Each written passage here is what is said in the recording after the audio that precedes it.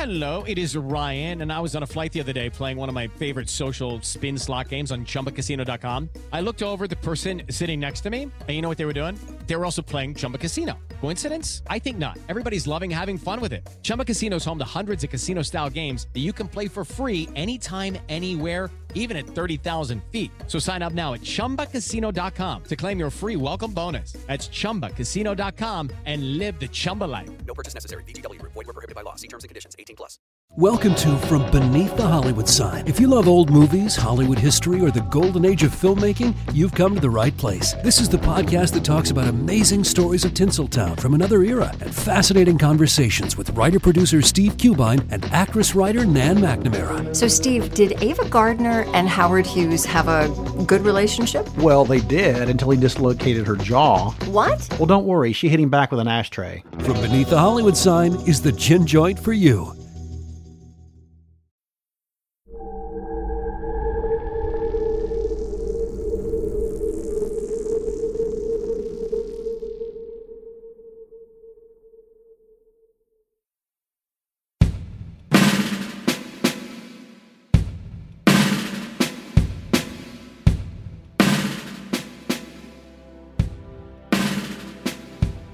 On April 14, 1865, at approximately 10:30 p.m., actor John Wilkes Booth shot President Abraham Lincoln with a Derringer pistol as he and his wife attended a play at Ford's Theater in Washington, D.C.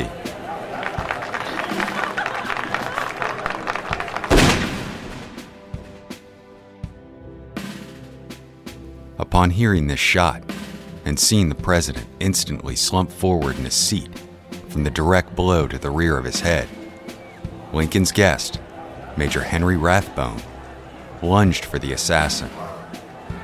A brief struggle ensued, but Booth escaped and jumped from the presidential viewing box onto the stage of Ford's Theater, 12 feet below. Some claimed he then yelled "Sic Semper Tyrannis" to the audience, a reference to Caesar's assassin's own words, Latin, for thus always to tyrants. Others claim he merely boasted, "The South is avenged."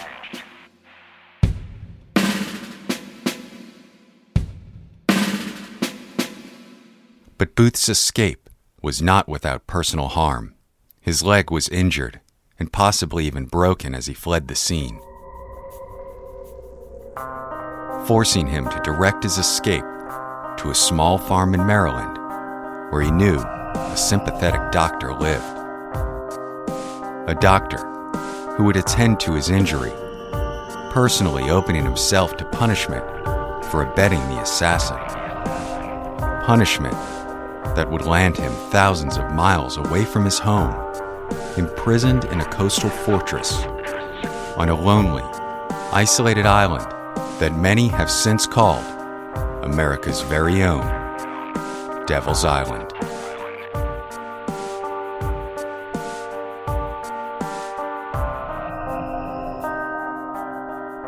My name is Brandon Schexnayder, and you are listening to Southern Gothic.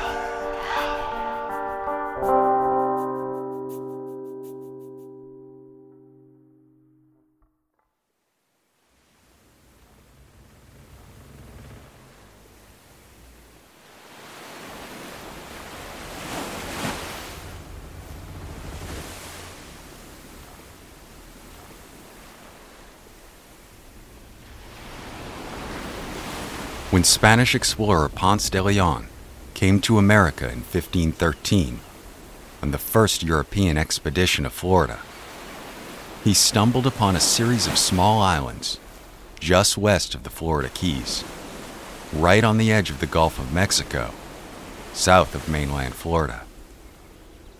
De Leon, who had landed on the eastern coast of the peninsula, claiming it for Spain before venturing south, was impressed by the thousands of sea turtles that inhabited the islands, and thus named the stretch Las Tortugas. Unlike the British, the Spanish had no interest in agriculture, and further exploration of Florida proved the territory had no silver. So the new colony soon served primarily as a staging area for the Spanish utilizing the Gulf Stream to reach their more profitable territories in the west. The nearby waterway would eventually become one of the world's most prosperous shipping channels, and with Florida, Spain controlled the opening of the Gulf of Mexico to the Western Caribbean and Atlantic Ocean.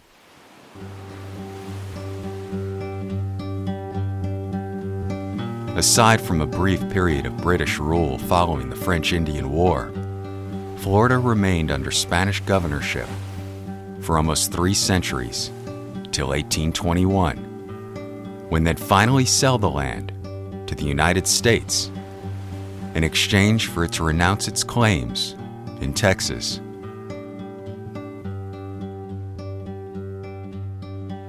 Within 5 years' time, the islands, now known as the Dry Tortugas, were being inspected by the United States Navy to possibly become the home of a new naval station. Unfortunately, this interest in the islands would set a chain of events into motion that would eventually turn the Tortugas into the home of America's very own Devil's Island.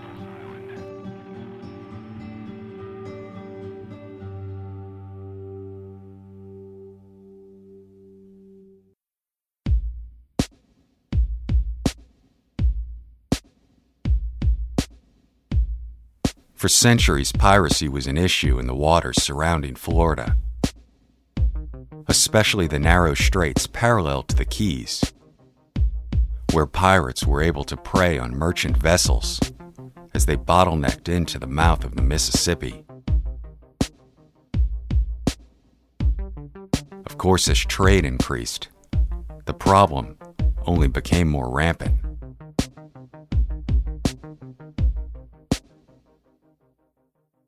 Now, in possession of the territory, the United States hoped to put an end to the ongoing issue.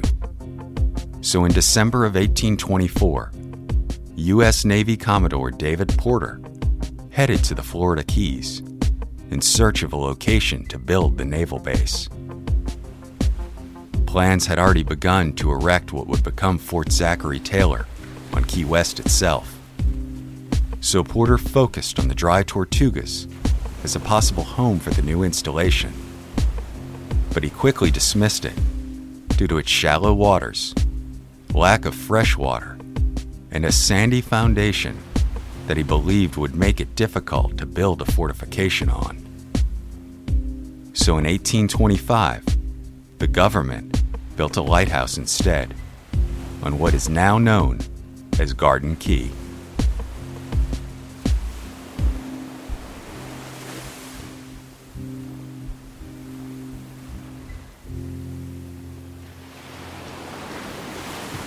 But interest in fortifying the Tortugas did not waver, and only 5 years later, the new naval Commodore, John Rogers, saw opportunity where Commodore Porter had not.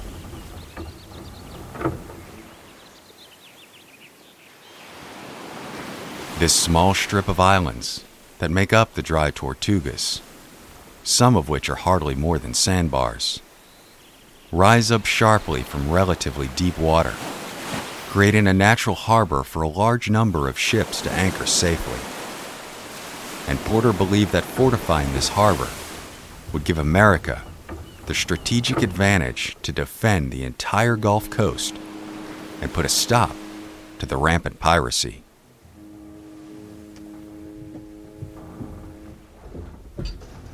So construction of Fort Jefferson began in December of 1846. The 50-foot brick walls were designed in a 6-sided hexagonal shape, covering over 16 acres of land, surrounding the original Garden Key Lighthouse and covering the vast majority of the island. 16 million bricks were shipped in to build the fortification, whose massive ramparts would be impregnable to assault. 420 heavy guns were planned to be distributed throughout the two-tiered casemates. A moat was built around the massive structure as well, 14 feet wide and 2 foot deep, preventing vessels from direct contact with the outer walls of the fort. And inside these walls were 13 acres of parade grounds, a hospital, headquarters, and enough barracks to support 1,500 servicemen. Civilian carpenters and masons were brought in to help with Fort Jefferson's construction, but the bulk of the labor fell squarely on the backs of slaves.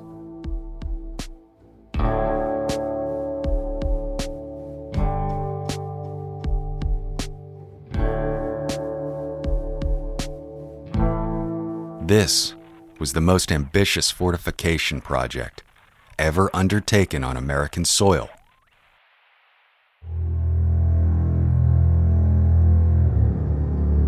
But once war broke out, this unfinished naval base would become a prison.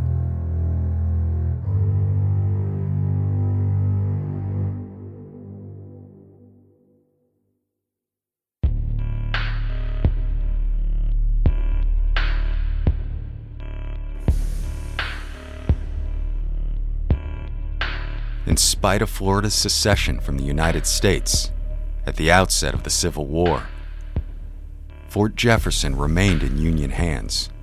So in September of 1861, President Lincoln began using a sentence of hard labor at Fort Jefferson as punishment for deserters in lieu of execution.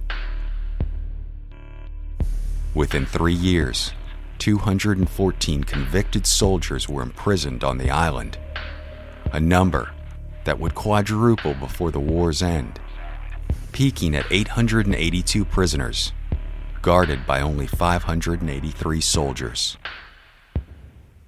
Then, on July 24th, 1865, Fort Jefferson's most infamous civilian prisoners would arrive.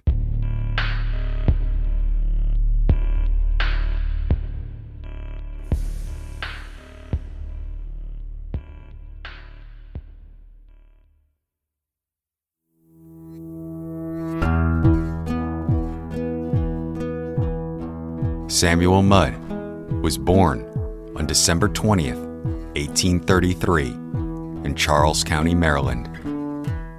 He attended Georgetown University in Washington and received a medical degree from the University of Maryland in Baltimore. Mudd then returned to Charles County to practice medicine, as well as marry his childhood sweetheart, Sarah Frances Dyer. The young doctor's father, Henry, a tobacco farmer, gifted the new couple 218 acres of his best farmland, as well as a beautiful new 2-story farmhouse named St. Catherine. To supplement his income, Dr. Mudd would continue farming this land, which had been in his family since the 1690s. And he and his wife, Sarah, began starting a family of their own. They would have 4 children over the following years, but less than a decade after the pair would marry, their lives would change dramatically when John Wilkes Booth infamously arrived on St. Catherine's doorstep, seeking medical assistance, only hours after assassinating President Abraham Lincoln. Assistance that would tear Dr. Mudd's family apart and land him in a military prison over 1,000 miles away from his home.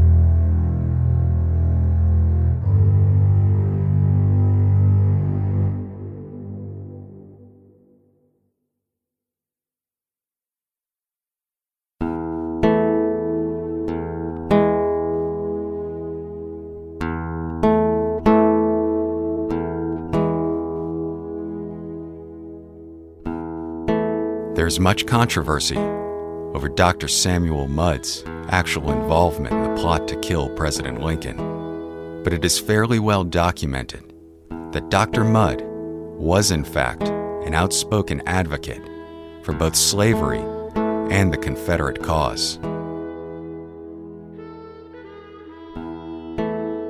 Not only was the family's tobacco business built on the exploitative practice, but Mudd, like far too many of his contemporaries, wholeheartedly believed that slavery itself was divinely ordained.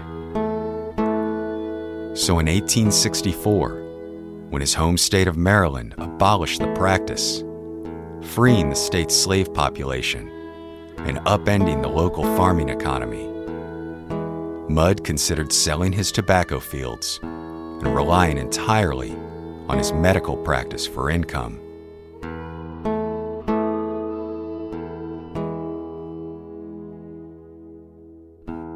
It's at this time when Dr. Samuel Mudd first met 26-year-old actor John Wilkes Booth, who, under the guise of a real estate search in nearby Bryantown, was actually scouting out an escape route and searching for co-conspirators in his scheme to kidnap the Union president and ransom him for the release of thousands of Confederate prisoners of war.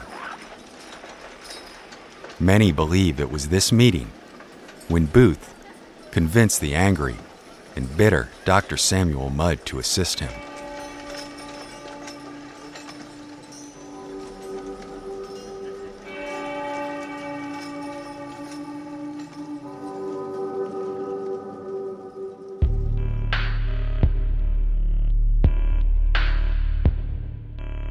They met on Sunday, November 13th, 1864, at St. Mary's Church, only about 25 miles from the nation's capital, and 5 months prior to the fateful assassination. Mudd then invited Booth to visit St. Catherine the following day and stay the night at his family's home before he headed back to Washington, where the pair would reconvene only a few weeks later at the National Hotel. The circumstances surrounding this subsequent meeting is what would eventually play a major role in Dr. Mudd's conviction. Booth and Mudd had been joined that night by two men, John Surratt, a Confederate Secret Service courier and spy, and his longtime friend Louis Weichman, who, unfortunately for the others, would become one of the primary witnesses for the prosecution of these conspirators after Lincoln's death.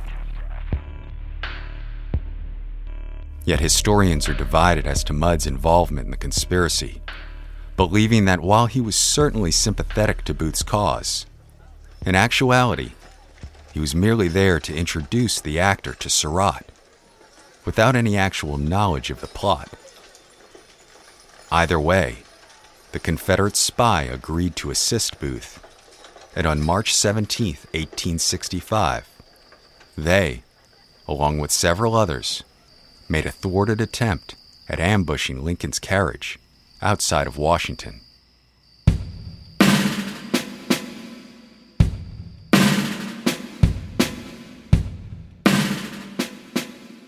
The following month, the Confederate General Robert E. Lee surrendered to the commanding general of the United States Army, and the Civil War had come to a close.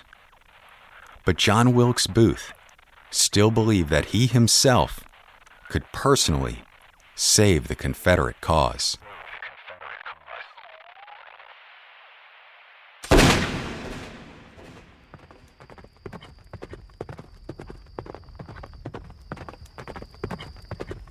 On April 15, 1865, Dr. Samuel Mudd and his wife Sarah were awoken by a supposedly unexpected knocking on their door at 4 a.m.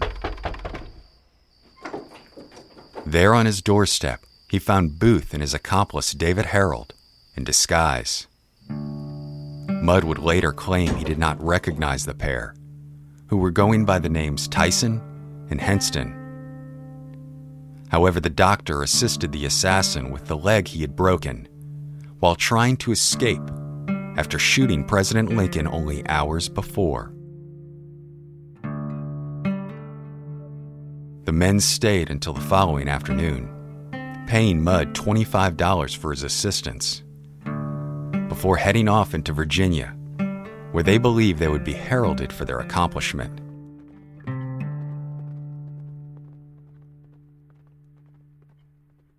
Dr. Mudd later claimed he was completely unaware that the president had been murdered when the men showed up at his doorstep, and even waited till the day after the convicts had left to contact the authorities, thus drawing a significant amount of scrutiny his way.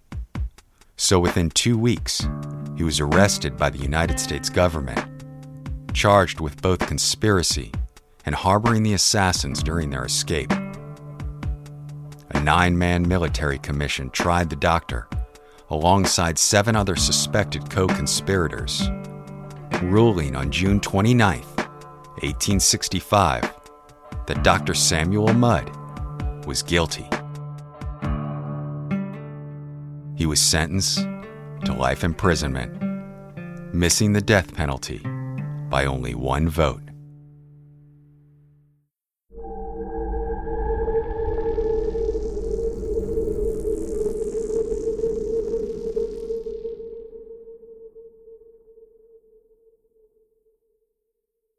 Step into the world of power, loyalty, and luck. I'm gonna make him an offer he can't refuse. With family, cannolis, and spins mean everything. Now, you wanna get mixed up in the family business. Introducing The Godfather at ChumbaCasino.com. Test your luck in the shadowy world of The Godfather slot. Someday, I will call upon you to do a service for me. Play The Godfather now at ChumbaCasino.com. Welcome to the family. No purchase necessary. VGW Group. Void where prohibited by law. 18+. Terms and conditions apply.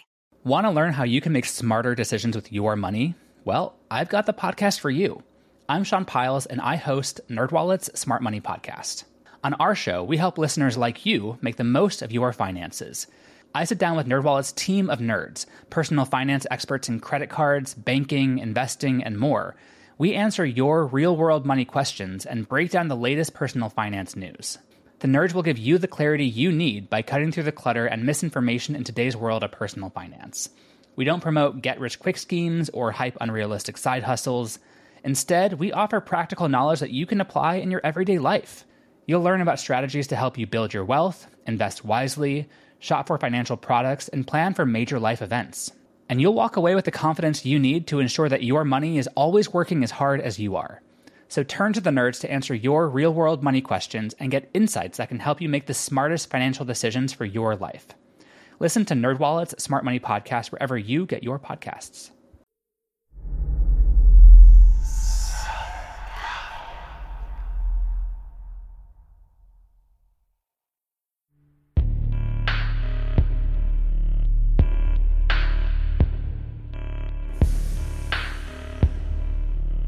On July 17, 1865, Dr. Samuel Mudd, Edmund Spangler, Samuel Arnold, and Michael O'Laughlin, the 4 convicted co-conspirators to escape the death penalty, were taken from their temporary cells in Washington, D.C., in irons, and brought to the nearby Potomac River, where they boarded a United States military steamer headed to a destination of which they were completely unaware.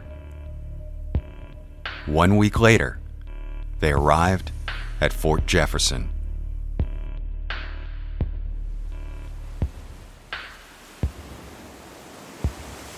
Conditions at Fort Jefferson were so brutal that many of the prisoners considered their imprisonment there a death sentence. These men labored through the boiling sun, vicious mosquitoes, and frequent sandstorms without respite. They were tasked with everything from the construction of barracks and powder magazines to the excavation of the seawater moat, as well as masonry repair and the hoisting of the United States Army's immense cannons into their positions.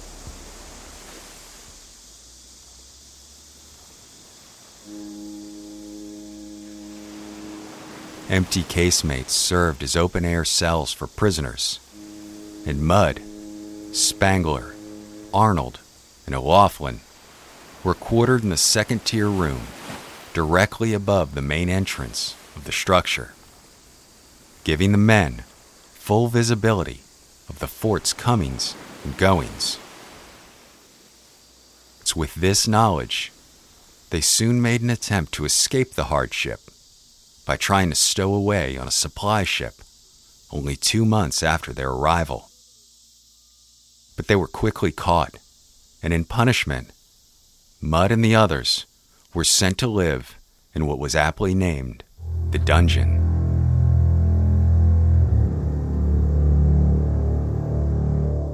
Conditions in this dank first-floor cell were so abysmal that a line from Dante's Inferno was hung over the entranceway. "Whoso entereth here leaveth all hope behind."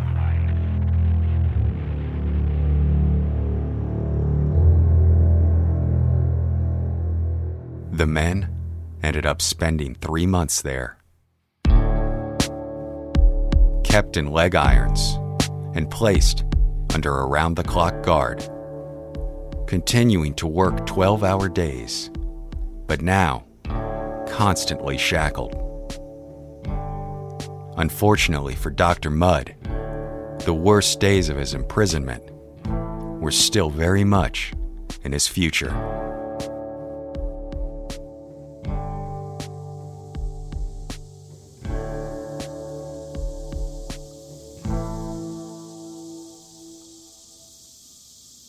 In August of 1867, a yellow fever epidemic struck Fort Jefferson.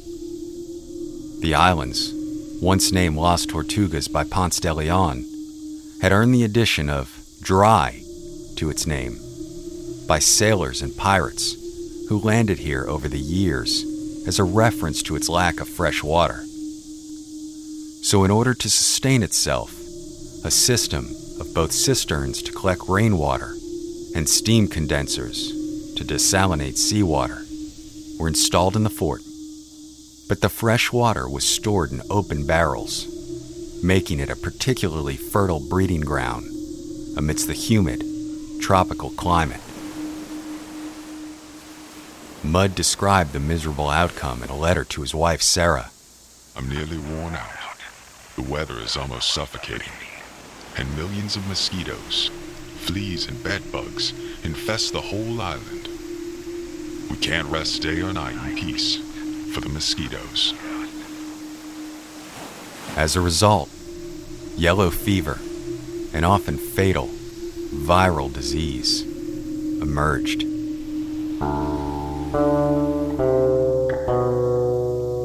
The affliction, caused from the bite of an infected female mosquito, results in extreme fever, chills, muscle pains, delirium, and severe headaches to its victims. Fortunately, since the close of the Civil War, the prison population had declined dramatically to only about 50 prisoners still on the island when the first case appeared on August 18th. Unfortunately, hundreds of officers and soldiers were still stationed there, and the fever was rapidly spreading through their ranks as well. Joseph Sim Smith, Fort Jefferson's physician and surgeon, attempted to combat the fast-moving epidemic, but within 2 weeks, he himself contracted the fever, perishing only 3 days later. So Dr. Samuel Mudd volunteered to take over in his place, and by October 1st, nearly all the fort's inhabitants had become infected.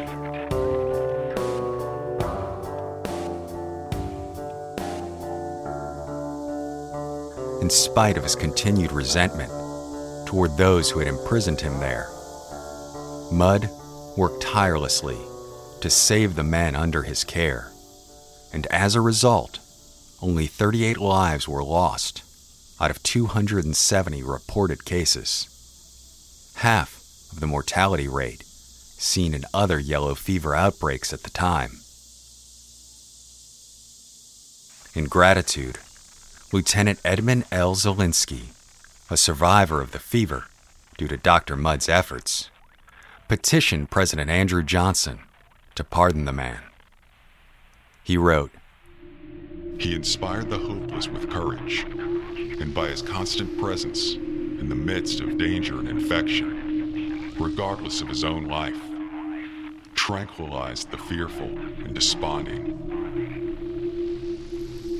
299 other officers and soldiers signed the petition as well.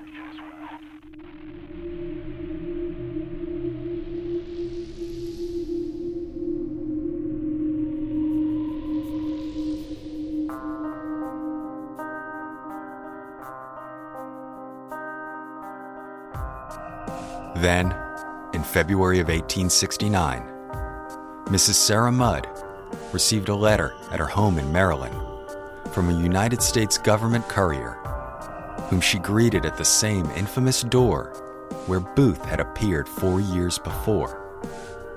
The letter read, "Dear Mrs. Mudd, as promised, I have drawn up a pardon for your husband, Dr. Samuel A. Mudd.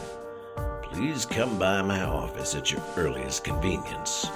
I wish to sign it in your presence and give it to you personally. Sincerely, Andrew Johnson, President of the United States of America." Sarah Mudd had never given up hope that her husband would return home, petitioning and visiting the president personally numerous times since her husband's imprisonment began. And now, he would finally be released after 3 years and 7 months at Fort Jefferson. So on March 8th, 1869, Dr. Samuel Mudd boarded a steamer named Liberty and returned home to Maryland, where he'd continue to practice medicine, rebuild the family farm, and father 5 more children with his wife Sarah.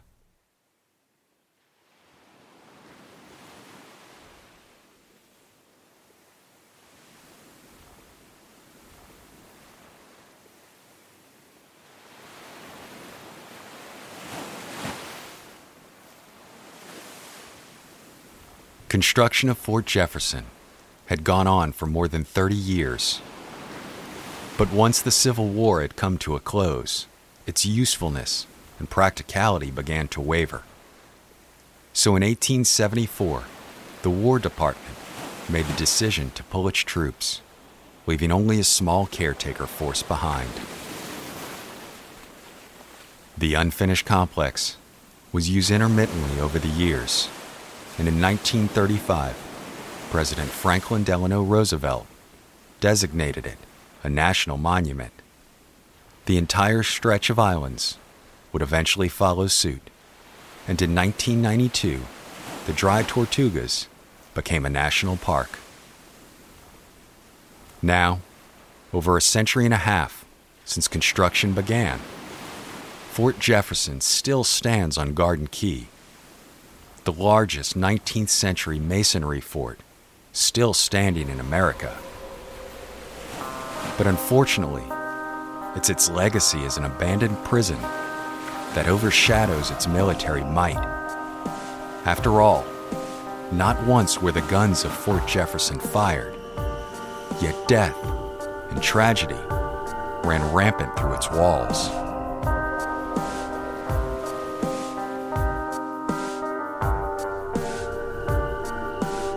My name is Brandon Schexnayder, and you've been listening to Southern Gothic.